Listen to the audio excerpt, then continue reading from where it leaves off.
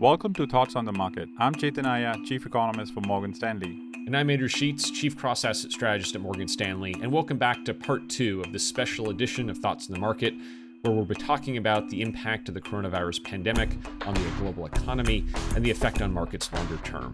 It's Friday, May 8th at 11 a.m. Eastern Time. So, Andrew, how should an investor evaluate this issue of high levels of debt around the world, especially in the DM world? So it's a really interesting debate because, as you mentioned, we're looking at debt and deficit levels that really have very few comparisons in history, even going back a very long period of time. I think the irony, though, is that I think, based on the investors that I speak to, most investors would probably prefer and think it would be a better thing for the economy and the markets for governments to do more to support the economy, even if that means more borrowing, then do less. And I think you need to look no further than investors' views towards Europe, where I think generally you've seen stock markets there lag. I think you've seen investors generally, and probably correctly, be more cautious on European assets.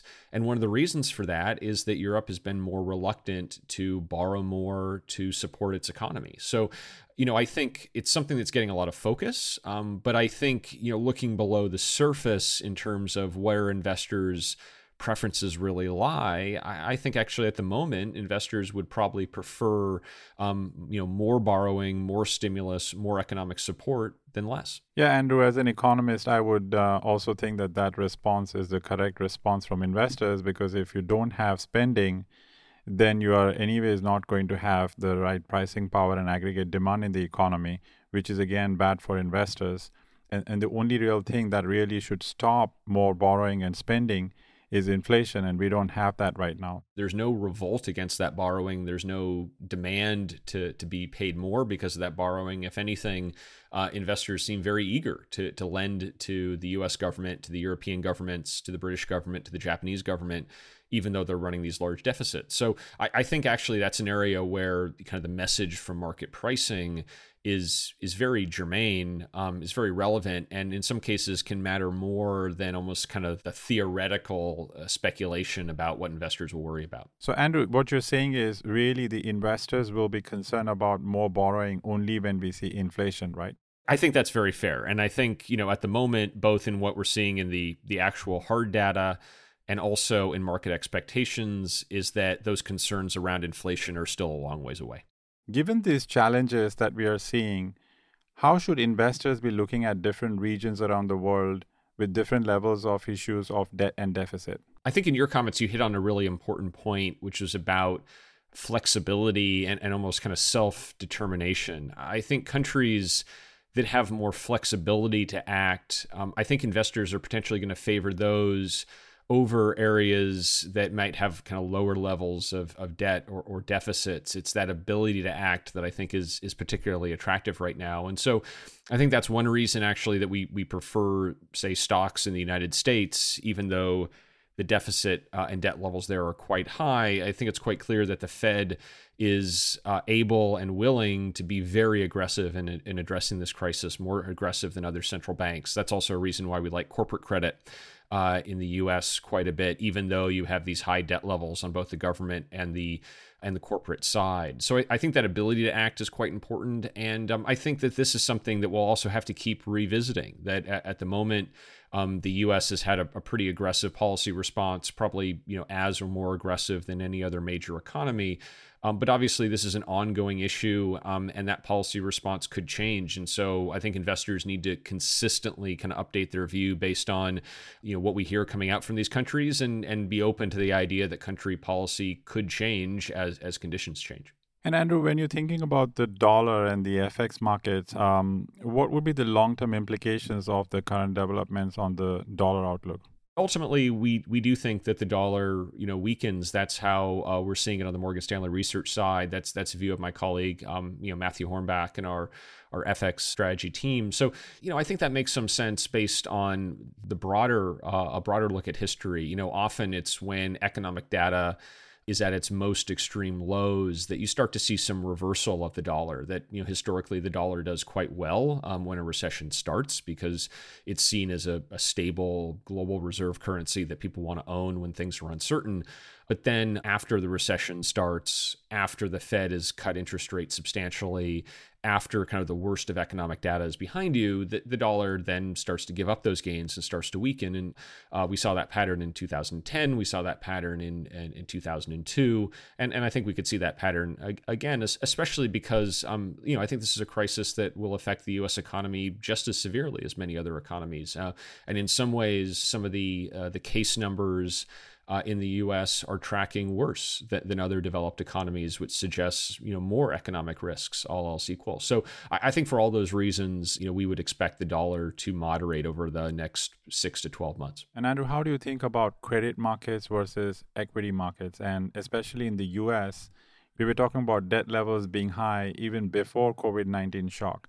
And now there's going to be an additional increase in corporate debt balances. So how should one think about investing in these markets?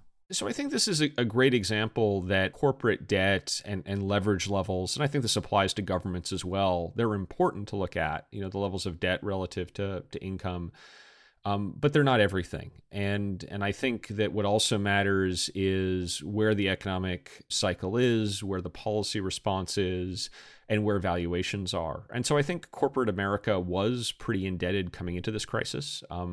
And that's certainly unhelpful, but it's receiving probably an outsized level of policy support from the government, from the federal government. So that is, I think, a helpful force. The fact that the Federal Reserve is likely going to be buying corporate debt directly is a support to these markets.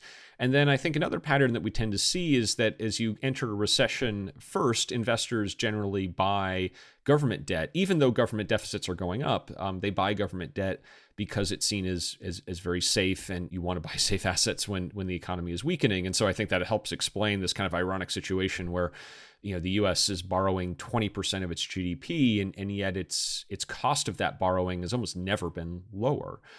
But then the next phase, after people buy a lot of government debt, is they say, well, I want to buy something that's a little bit more risky, but not too risky because it's still very uncertain. And that's often benefits corporate debt.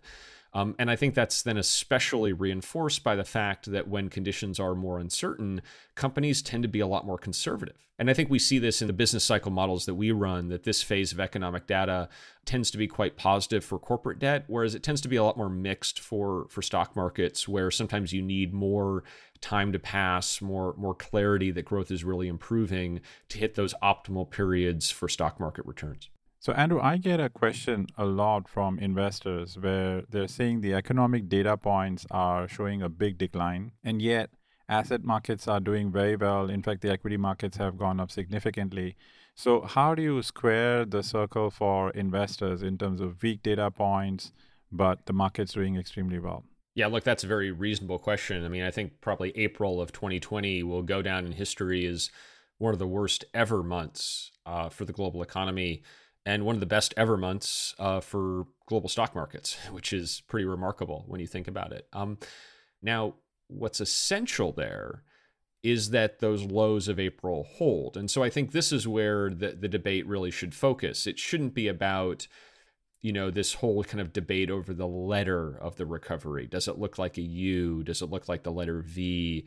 But I think the more important thing for the markets is that, do you have confidence that the worst is behind you? And so I think this is where it's just essential that you avoid the so-called kind of W-shaped recovery. It's essential that you avoid a situation where the economy needs to shut down again.